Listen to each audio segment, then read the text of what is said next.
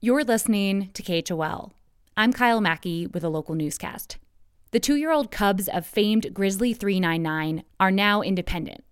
That's according to an interagency announcement from Bearwise Jackson Hole, the National Park Service, and other conservation organizations Friday.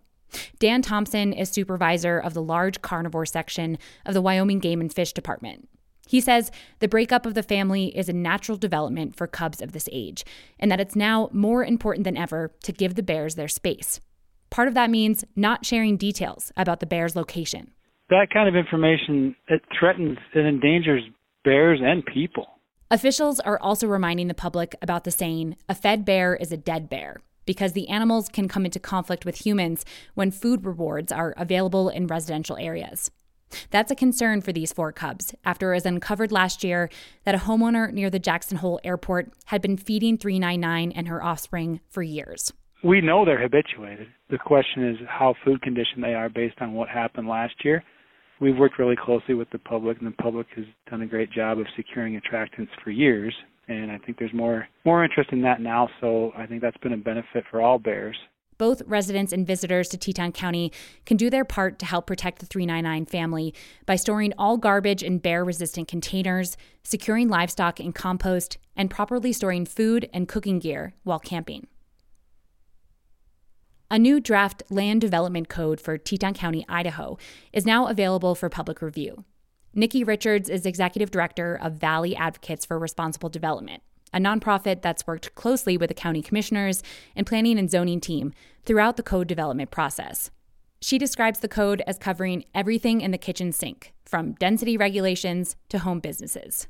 This is not going to be a boilerplate code. This is going to be really specific to Teton County and really specific to the needs here. Richards also says the new code should give prospective buyers a clearer picture of the rules for the property they're planning to purchase.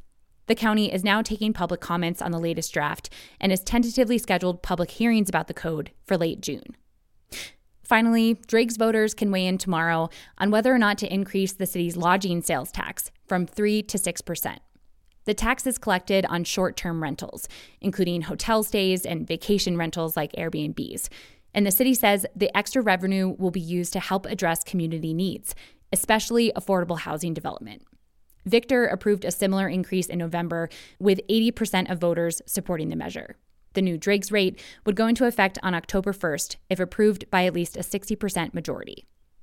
Tuesday is also primary election day in Idaho. One of the most heated races is the Republican primary for governor. Incumbent Brad Little is running against his sitting Lieutenant Governor Janice McGeachin, who is endorsed by former President Donald Trump. Other far-right candidates are also challenging incumbents for Attorney General, Secretary of State, and more, leading Politico to describe Idaho's Republican Party as, quote, at war with itself up and down the ballot. For more in-depth reporting from KHOL, make sure to check out our weekly podcast, Jackson Unpacked. Kyle Mackey, KHOL News.